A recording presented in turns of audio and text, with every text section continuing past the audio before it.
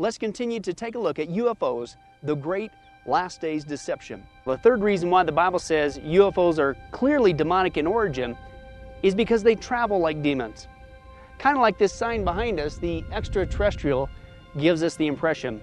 I don't think this is actually their highway, but let's take a look at the facts. Let's see how demons travel according to the Bible. And you tell me if they don't coincide with the same thing that these UFO occupants are able to do.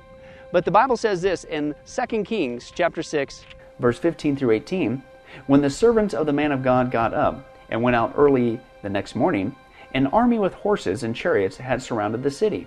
'Oh, my Lord, what shall we do?' the servant asked. 'Don't be afraid,' the prophet answered. 'Those who are with us are more than those who are with them.' And Elijah prayed, 'O Lord, open his eyes so he may see.' Then the Lord opened the servant's eyes, and he looked and saw the hills full of horses and chariots of fire all around Elijah. And the enemy came down toward him. Elijah prayed to the Lord, 'Strike these people with blindness.' So he struck them with blindness, and as Elijah had asked."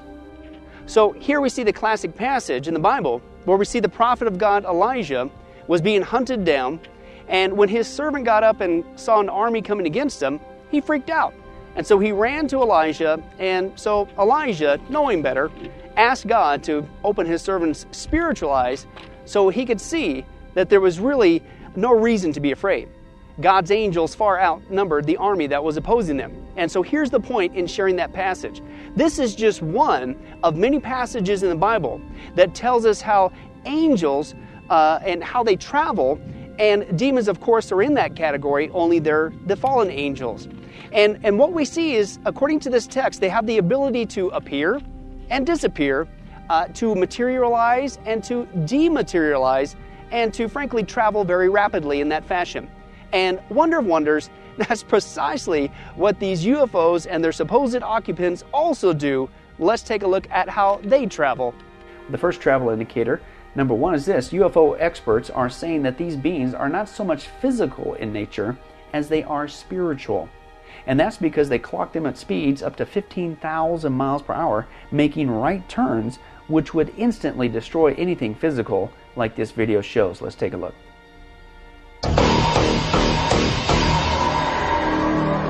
The significant wave of sightings over Belgium in particular in 1989 and 1990 of a triangular aircraft have yet to be identified to this day. On that first night, the police are swamped with telephone calls from 150 witnesses.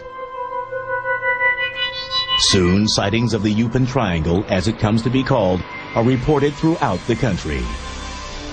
The UFO phenomena there results in an unprecedented level of cooperation between various government agencies and private UFO investigators. UFO incidents.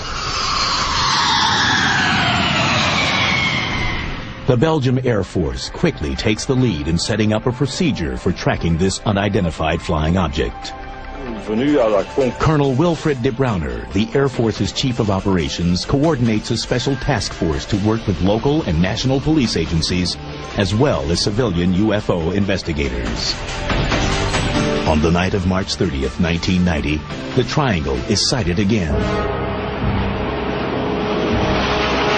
Two Belgian F-16 fighters are scrambled from Beauvechene Air Base. Despite flying for over an hour, the pilots are unable to make visual contact with the UFO, but do manage to record radar images of it. The encounter leads some to speculate that the Yupan Triangle is actually an American craft.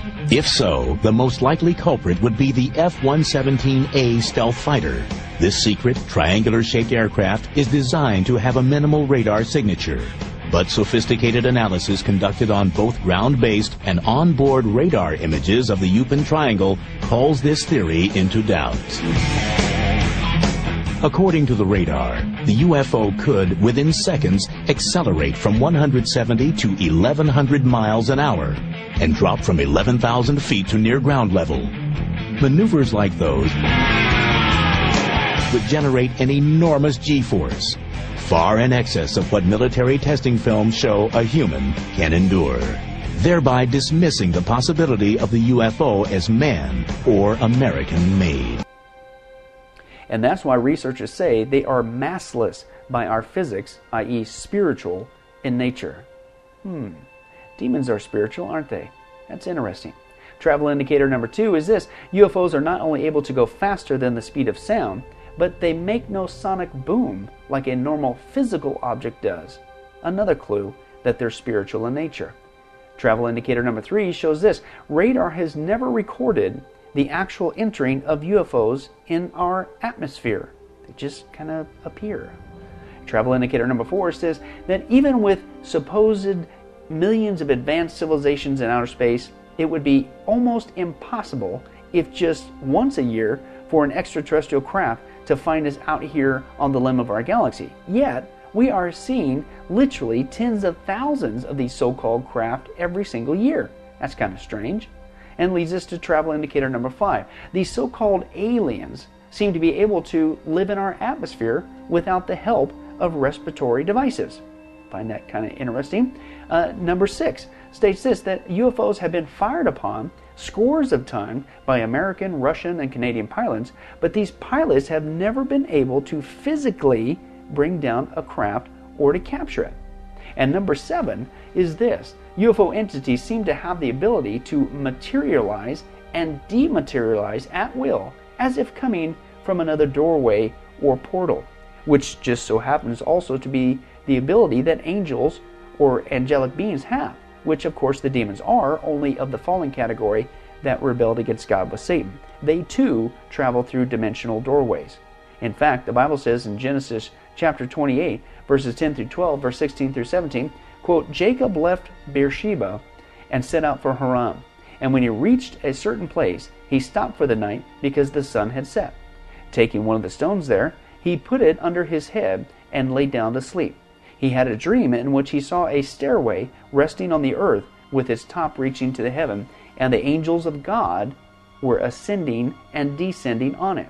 When Jacob awoke from his sleep, he thought, surely the Lord is in this place, and I was not aware of it. He was afraid and said, how awesome is this place?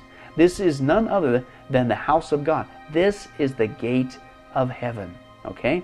And this is why many UFO experts are now saying that based on decades of research, that these beings, listen, aren't coming from outer space, but inner space. They're coming from another dimension. Okay? In fact, listen to some of these guys. Jacques Vallée, he said this, he says, they're more like windows into another dimension. Okay? And it's this dimensional thinking that helps to explain some of the shape-shifting and morphing abilities these UFOs seem to have. For instance, it would be like a 3-dimensional ball going through a 2-dimensional piece of paper. From the paper's point of view, the ball would first appear as a small sphere as it entered, and then gradually gets larger as it continued to enter until it reached the middle of the ball, and then as it departed, it would get smaller and smaller until it totally disappeared. And that's precisely what some of these UFOs do as they enter and depart. Well, wait a second. As we saw, the Bible says demons come from another dimension called the spirit realm. That's kind of interesting, isn't it? And so again, these beings and their so-called craft don't appear to be so much physical in nature as they are spiritual in nature. Another clue of their true identity. In fact, even Flying Saucer Review said this about UFOs. And first of all, let me explain. This periodical supports an assemblage of over 50 experts and specialists worldwide who conduct major UFO encounter investigations, and is just one of the few journals that has objectively and thoroughly evaluated the phenomenon worldwide for almost 40 years now. An official statement by their one editor, Gordon Creighton, says, quote, there seems to be no evidence yet that any of these craft or beings originate from outer space. Brad Steiger, he said he thinks that the chances are very good that, quote, we are dealing with a multi-dimensional paraphysical phenomenon which is largely indigenous to planet Earth. Arthur Clarke, he's the famous science fiction writer, he observes, quote, one theory that can no longer be taken very seriously is that UFOs are interstellar spaceships. And so, as you can see, based on these findings, many researchers believe that UFOs and their supposed occupants are clearly supernatural, spiritual in origin, and not something natural in origin, and certainly not something from outer space, okay?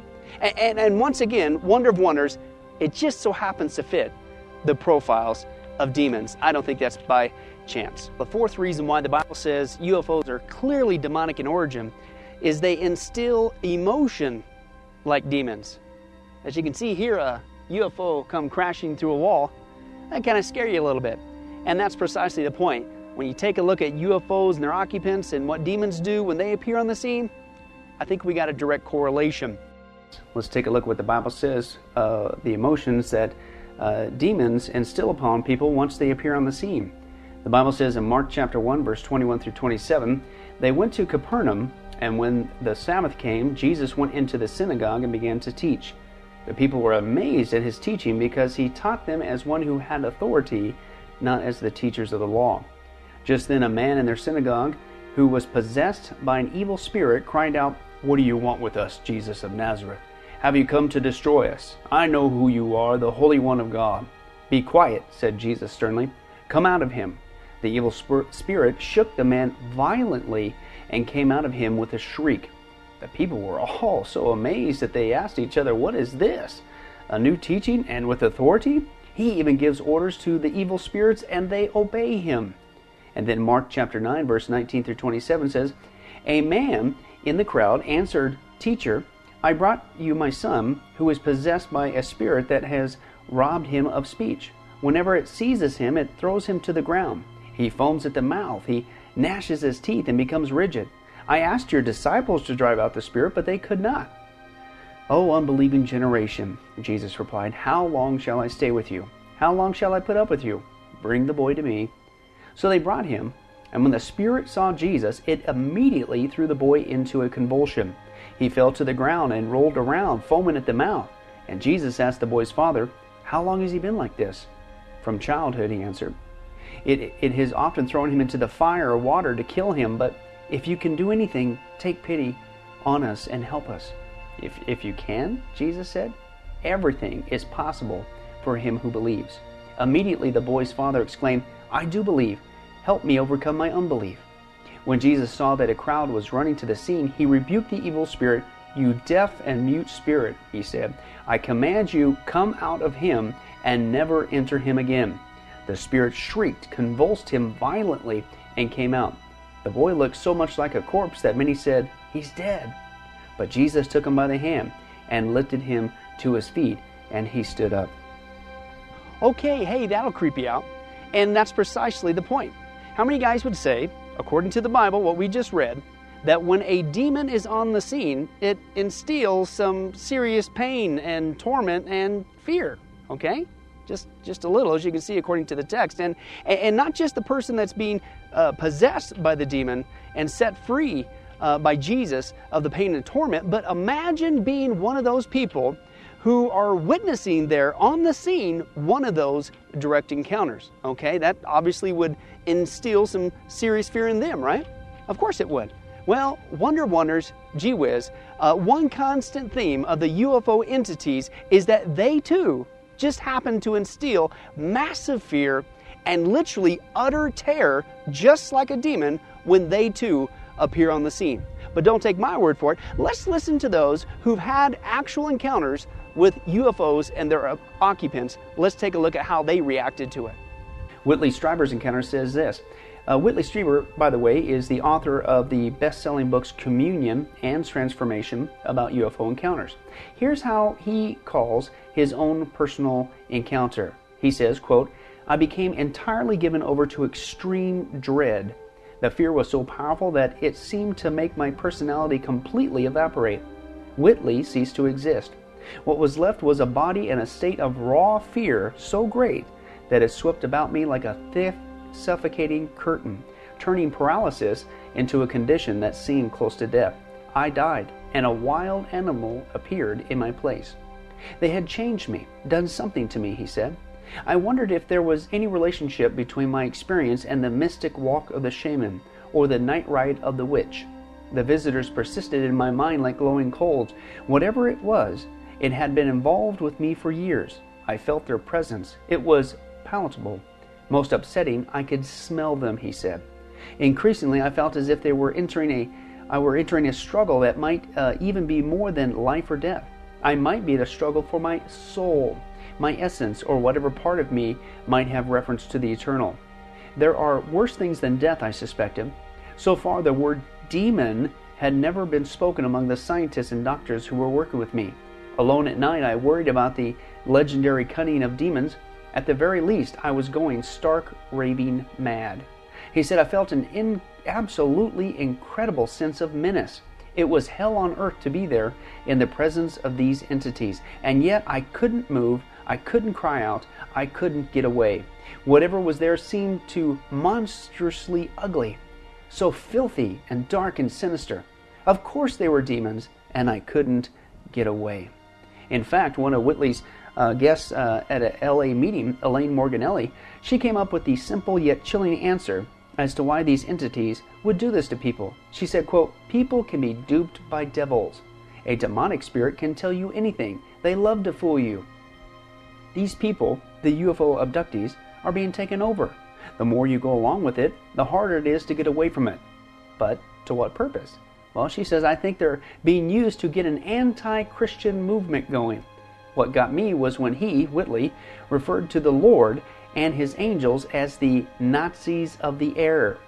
And then Stuart Goldman, the newspaper writer we saw earlier, and who has also talked with Whitley Strieber on several occasions, he says this, quote, one could write Morganelli off as some sort of Christian fanatic.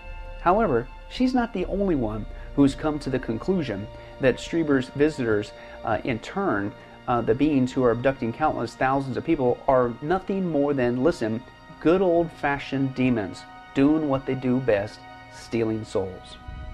Hey folks, come on, is this stuff starting to add up or what? But that's still not all.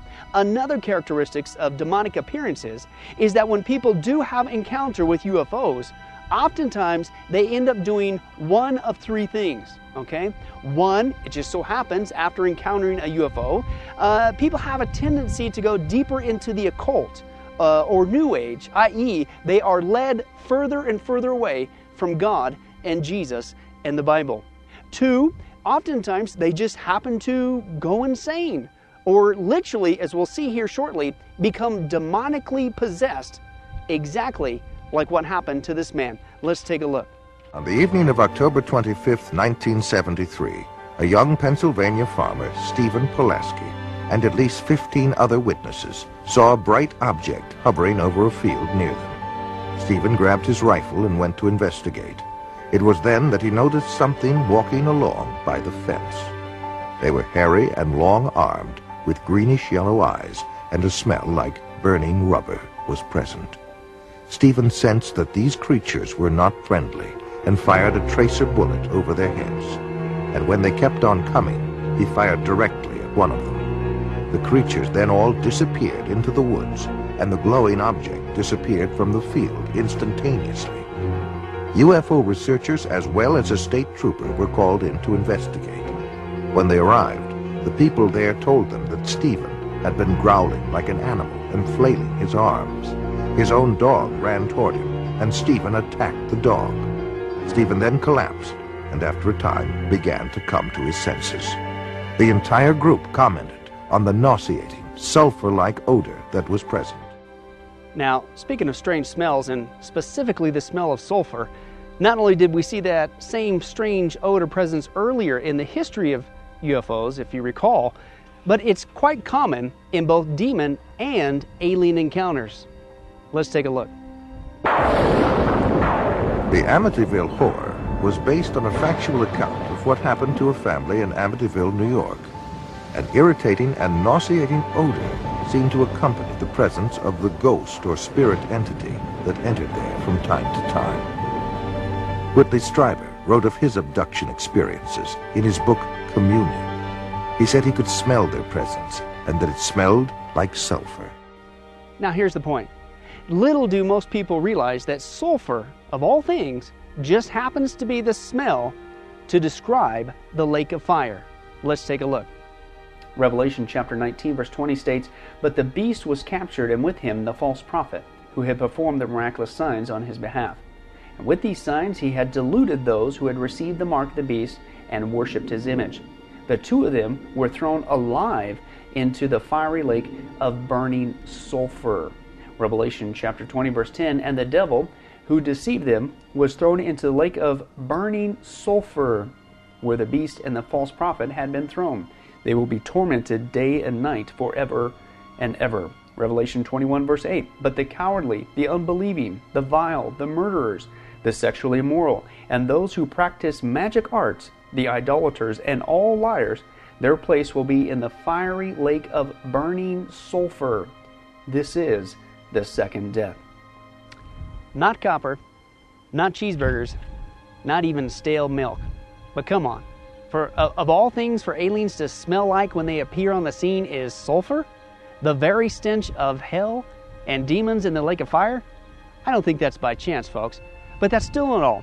The third characteristics of demonic appearances is that when people do have an encounter with UFOs, okay, they not only go deeper into the occult or New Age, i.e., again, further away from God, they not only, 2, go insane or become demonically possessed, as you just saw, but 3, they also commit suicide. And remember, that's exactly what demons do. Their leader is Satan. He's a murderer, as we already saw, and he's been one from the beginning. But sometimes, and this is the tricky part, UFOs will also appear on the scene with a different kind of emotion. You see, they can also apparently appear on the scene, and oftentimes do, with a sense of euphoria. And this is important because people will invariably say something like this, oh, come on, don't tell me these aliens were demons. I mean, I experienced nothing but beauty and light. I felt so much love emanating from them. It was totally pleasant. It was absolutely wonderful. I mean, these are demons? I mean, come on, you're crazy. Not so. You see, the Bible says that angels, which again demons are, just of the fallen category, they can play a good cop, so-called bad cop on you and deceive you. And that's clearly what the Bible says in 2 Corinthians chapter 11, 13 through 15. For such men are false apostles, deceitful workmen, masquerading as apostles of Christ. And no wonder, for Satan himself masquerades as an angel of light. It is not surprising then if his servants masquerade as servants of righteousness. Their end will be what their actions deserve. And believe it or not, these guys I'm about to show you found out the hard way just how deceptive these beings can be, including going to the extreme of playing good cop, bad cop on you, masquerading as a so-called angel of light. Let's take a look. Mike Mandel is a Canadian entertainer and lecturer. For many years, he was involved in various aspects of the occult, including spirit mediumship. Dozens of entities would speak through him on an ongoing basis. I became involved in what is now known as channeling in the late 1960s. It was a spontaneous experience. We had been trying astral travel and a group of other techniques to let our spirits leave our bodies, to develop clairvoyant abilities, and so on. And when I say we, I mean a small group of us that had polarized together around an occult worldview. By trying these different techniques, I inadvertently opened myself up, and various entities began speaking through me. Initially speaking in my head, and then eventually taking over to such a degree they were using my vocal cords and speaking through me to our friends. Mike could literally be talking to you as I'm talking to you now, and instantly, in a moment, change and be taken over, and someone else would be talking. And his voice would literally stop being Mike and all of a sudden be somebody else. Initially, it seemed to take them quite a bit of effort to take control of me. And it was more or less a voluntary thing. But as time passed, I realized that it was getting much, much easier for them to slip in and out. We used to call it someone popping in. We'd say, oh, so-and-so just popped in when you were gone. And they would appear sometimes for hours, sometimes for just a few minutes. And then we realized eventually that they were able to go in and out as they pleased by the end of things. And we asked one of the entities, someone asked on my behalf and said, why is it that you can get in and out of Mike's personality so readily? And they said something to the effect of, all human beings have a door that will keep other spirit beings out. And in most people's cases, the door is locked and barred and stapled shut and roped shut and sealed. And they said in my case, it was virtually hanging off the hinges. They claimed to be distinctive entities. In other words, if they had a name, they would say their name if they had a purpose or a distinctive, they would tell you that in many cases. But the range would range from very what we call low-level life forms that really didn't seem to have any purpose except to be pranksters, that sort of thing, on up to through the sort of human range, right on up to the what you call ascended masters, the wise, benevolent, powerful type entities, and the antithesis of that, the evil, powerful, intelligent entities as well. They claim to be ascended masters, highly advanced spirit beings, even on other planets, people on various astral planes who had reincarnated and then gone on to perfection, Tibetan Buddhists, people from the past. I mean, there was an entire realm of things that they called themselves. However, the common thread was they were all spiritually pure and were contacting our little group specifically to help us evolve spiritually. Warder often witnessed strange occurrences. He feared the darker controlling entities, one of whom regularly threatened him with knives. Still, he was fascinated by the spirit's powers. One evening when I was over at Mike's place, we were just sitting talking when all of a sudden one of the entities popped in and became visibly angry with, I think, primarily myself, and began ranting and raving. I can't remember the exact words he was saying, but he got up and sort of stormed off into the kitchen. My habit being to always follow Mike into the kitchen or anywhere where there were knives present. And so I just followed, but I was very concerned with what was going on. As I got to the doorway of the kitchen, Mike, quote, Mike was standing and had picked up 2 Coke bottles off the counter, 2 26-ounce Coke bottles, and held them both out in front of him and crushed them simultaneously, one in each hand. Then, unfortunately, Mike, the entity left, and Mike was not able to come back right away. And in that delay time, Mike fell forward into the broken glass, cutting his, I don't know if his hands were cut at that moment or when he actually crushed the bottles, but they were cut fairly badly. He was obviously in shock when he came back. I got him up, moved him to the couch in the living room, and again he was taken over, this time by another entity which seemed much gentler, more benevolent, and held out his hands in a very almost pathetic sort of way and said, "Do the wounds on my hands seem familiar to you?" And now we had an entity who was claiming to be or imitating Christ. One of the things the entities used to do was they used to test us. It was as though we were being brainwashed. We'd be told to do something very bizarre immediately, or we'd be told to go at midnight to this certain forest that was very, very terrifying to us because there'd been a number of manifestations there. We'd be told to go alone there at midnight and stay there for an hour and then come home. And they were testing our readiness to respond immediately to their commands. And we were not to test them ever, because they always said proof comes to those who do not ask for it, which sounds vaguely biblical, but it isn't. And I recall one time, one of the entities was put to the test. One of the particular people in the group suddenly spoke to it in German. And the entity, without missing a beat, stopped its sentence with the other person, turned and addressed him in flawless German, and then turned back and continued the conversation. Well, none of us knew German. None of us had studied it at any time. But the entity was able to switch in and out of the other language immediately. Emanuel Swedenborg spent an entire lifetime associating with the spirit world, yet he warned, when the spirits begin to speak with a man, he ought to beware that he believes nothing whatever from them, for they say almost anything.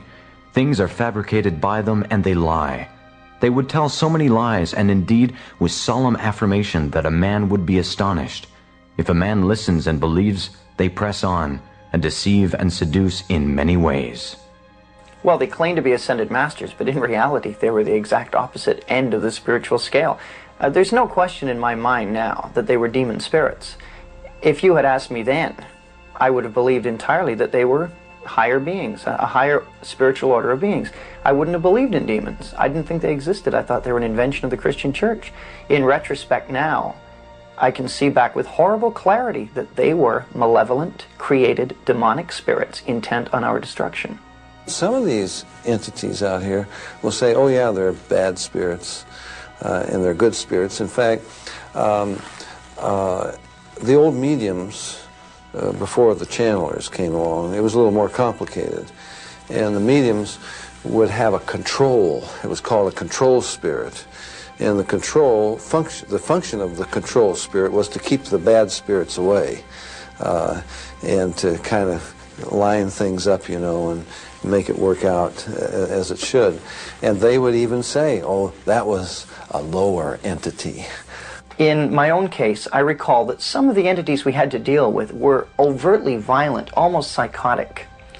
And the others were pure and altruistic, and all they wanted to do was help us, and they would warn us about things that the nasty entities were doing, and they would give us teaching and methods of developing ourselves and so on.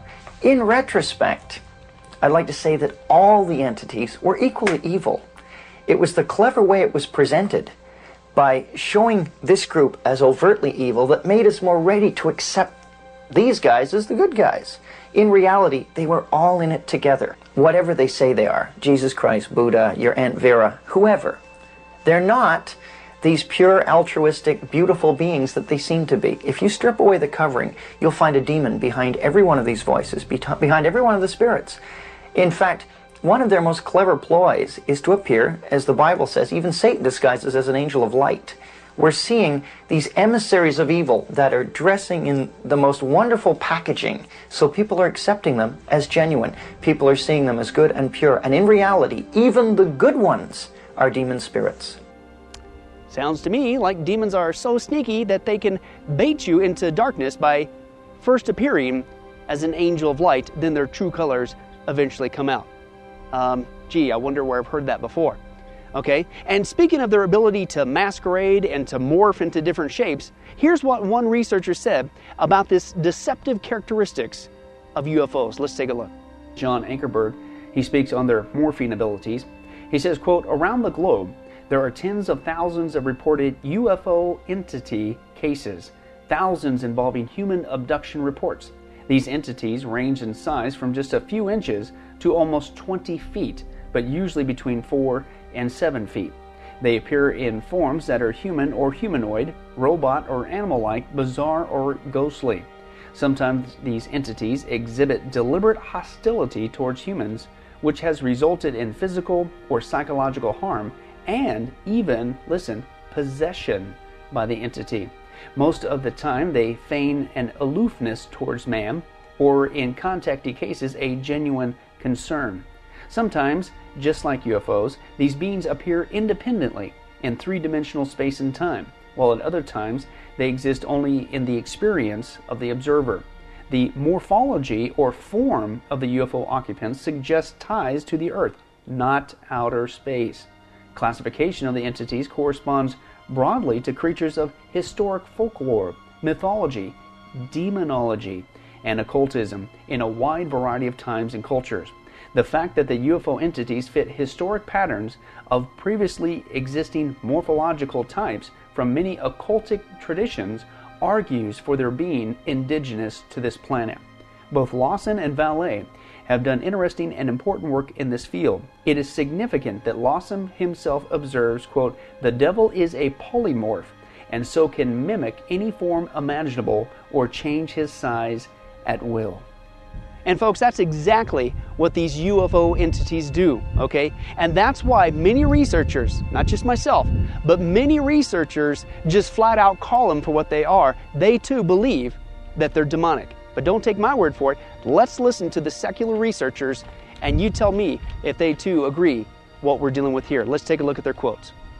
But don't take my word for it. Let's listen to their actual quotes. Secular researcher Jacques Vallée says that they're demons. Here's what he says, quote, we are dealing with a yet unrecognized level of consciousness independent of man, but closely linked to the Earth.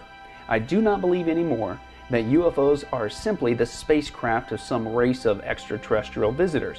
This notion is too simplistic to explain their appearance, the frequency of their manifestations through recorded history, and the structure of the information exchanged with them during contact. An impressive parallel can be made between UFO occupants and the popular conception of demons, he says. UFOs can project images or fabricated scenes designed to change our belief systems. Human belief is being, listen, controlled and conditioned. Man's concepts are being rearranged, and we may be headed towards a massive change in human attitudes towards paranormal abilities and extraterrestrial lives. In other words, they're deceiving us. Remember, that's what Jesus said, watch out for in the last days. And he goes on to say, the medical examination to which abductees are said to be subjected, often accompanied by sadistic manipulation, is reminiscent of the medieval tales of encounters with demons. The symbolic display seen by the abductees is identical to the type of initiations ritual or astral voyage that is embedded in the occult traditions of every culture. Thus, he says, the structure of abduction stories is identical to that of occult initiation rituals. Cato, he says this about UFOs being demonic in nature. He says this, he says, quote, a large part of the available UFO literature is closely linked with the mysticism and the metaphysical. It deals with subjects like mental telepathy, automatic writing, and invisible entities, as well as phenomena like poltergeist or ghost manifestations and possession. He says many of the UFO reports now being published in the popular press recount alleged incidents that are strikingly similar to demonic possession and psychic phenomena. Guérin, he states this, he's a doctor, eminent scientist from the French National Council for Scientific Research. He has this to say. He says UFO behavior, listen, is more akin to magic than to physics as we know it. The modern UFO knots and the demons of the past are probably identical, he says.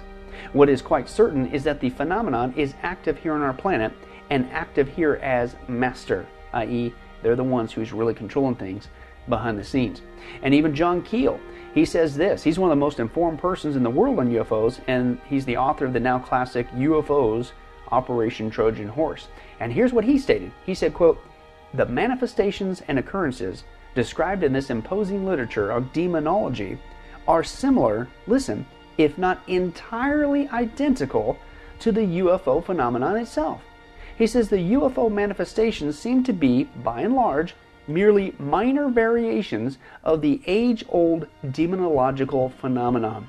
And Mackey says this, he's a former chairman of the respected British UFO Research Association. He said this, if one sets the three occult groups against the three classifications of UFO entities and their characteristics, he says it is rather surprising how complementary to each other they appear to be, not only through their appearance, activities, and level of behavior, but also in the quality of mental and especially emotional reaction and response that has been noted to have occurred on contact.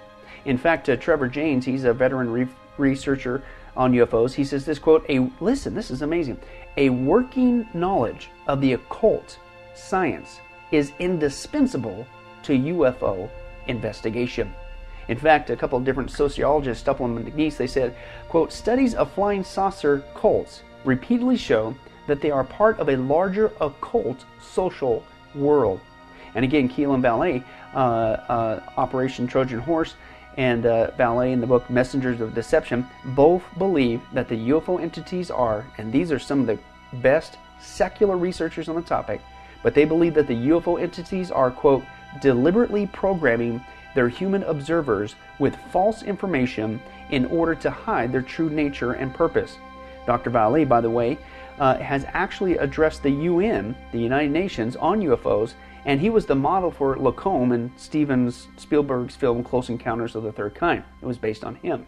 And he has spent decades in serious UFO research, and like veteran UFO researcher John Keel, he has put his intellectual finger on the lowest common denominator of UFO contacts. And here it is, the word, listen, deception. Remember what Jesus said in the beginning, deception. Don't let anybody deceive you. And he also says the most common parallel to UFO phenomena is paganism and, quote, demonology. Vallée also reveals that, quote, the UFO beings of today belong to the same class of manifestation as the occult entities that were described in the centuries past. In other words, they're demons, okay? And that's why John Ankerberg, he states this. He says, no one can deny that even non-Christian researchers have concluded that the UFO phenomenon is an occult one. If it could be established that the world of the occult is the masterpiece of the biblical Satan and his demons, then it is logical to conclude that UFOs constitute a demonic phenomenon with a hidden agenda. After 20 years, he says, the extent and depth of our research now constitutes for us a conclusion that has become a virtual certainty that UFOs constitute a spiritistic, i.e. demonic, phenomenon. We believe that such a conclusion may affect us all. You better believe it will. And folks, can I tell you, the agenda is to deceive us, just like Jesus said would happen in the last days, to go along with the Antichrist kingdom. We are clearly dealing with demons here.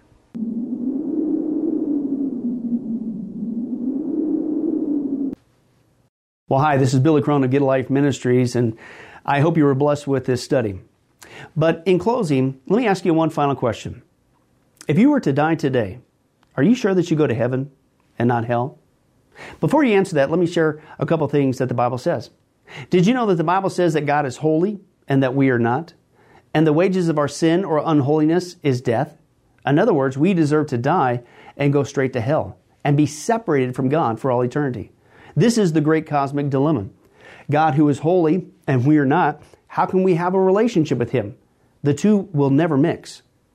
Now, to make matters worse, we don't even want to admit this, even though God already knows He's God. And so God, out of love, gave us something called the Ten Commandments.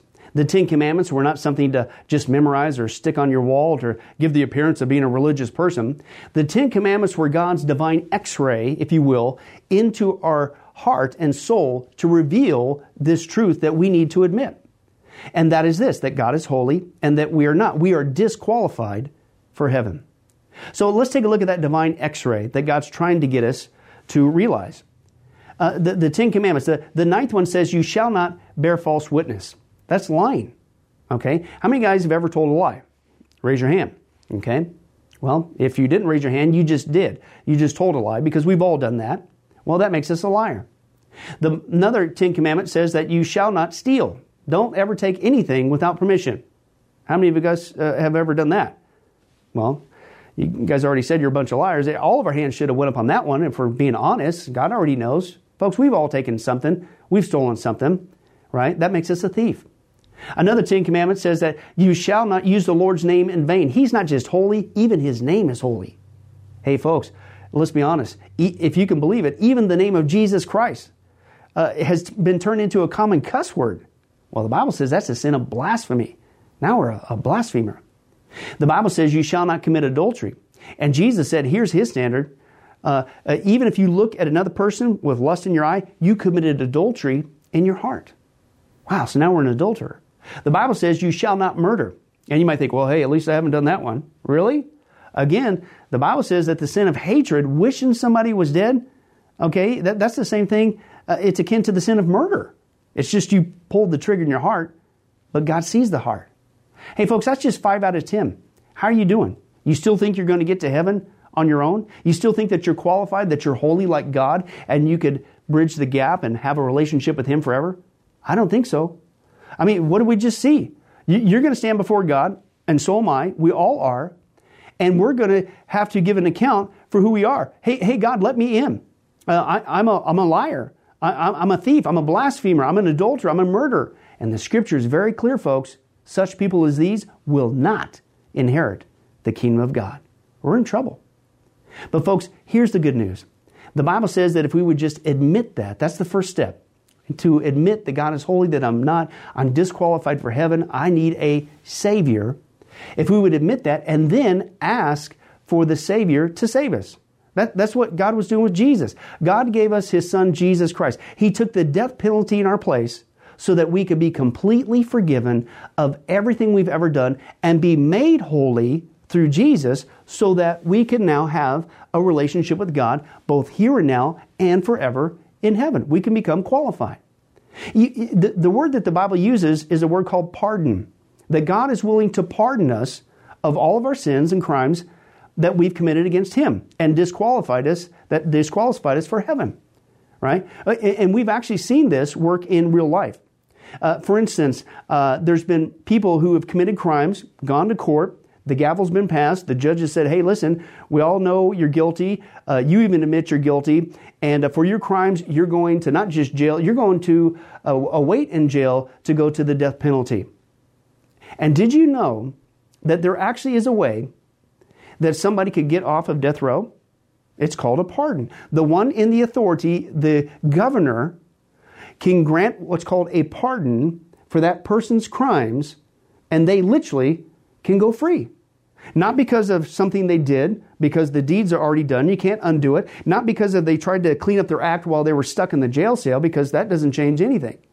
But simply out of mercy, the person who has the authority can give them a pardon, and they can go free. And did you know, it's actually on historical record, that there have been people who have been granted a pardon from the death penalty, and they've refused to take it. And so, even though the offer was there to be set free, they themselves still had to go to the death penalty. Folks, in a nutshell, that's what God's doing every single day with all of us this side of heaven. While you still have breath, you still have an opportunity to receive God's pardon. He's willing to forgive you of all your sins if you would just receive His pardon through Jesus Christ. Again, that's what He was doing on the cross. The cross was the death penalty of the day. But since we weren't there, and since we can't earn it, it's a gift from God, you have to receive that by faith. Reach out even today from your own spiritual jail cell, if you will, and say yes to Jesus and God's pardon so that you can be set free and go to heaven. The Bible says that if you will confess Jesus as Lord and believe in your heart that God raised Him from the grave, you will be saved. Hey folks, if that's you, don't delay. You may not even have tomorrow. Today could be your last day. Please accept Jesus Christ as your Lord and Savior. Confess with your mouth He is Lord. Believe in your heart that God has raised Him from the grave. And the Bible says you will be saved. Well, this has been Billy Crone of Get a Life Ministries. If there's anything that we could do for you, our information and number will come up here shortly. And please don't hesitate to contact us. But remember, I hope to see you in heaven. God bless.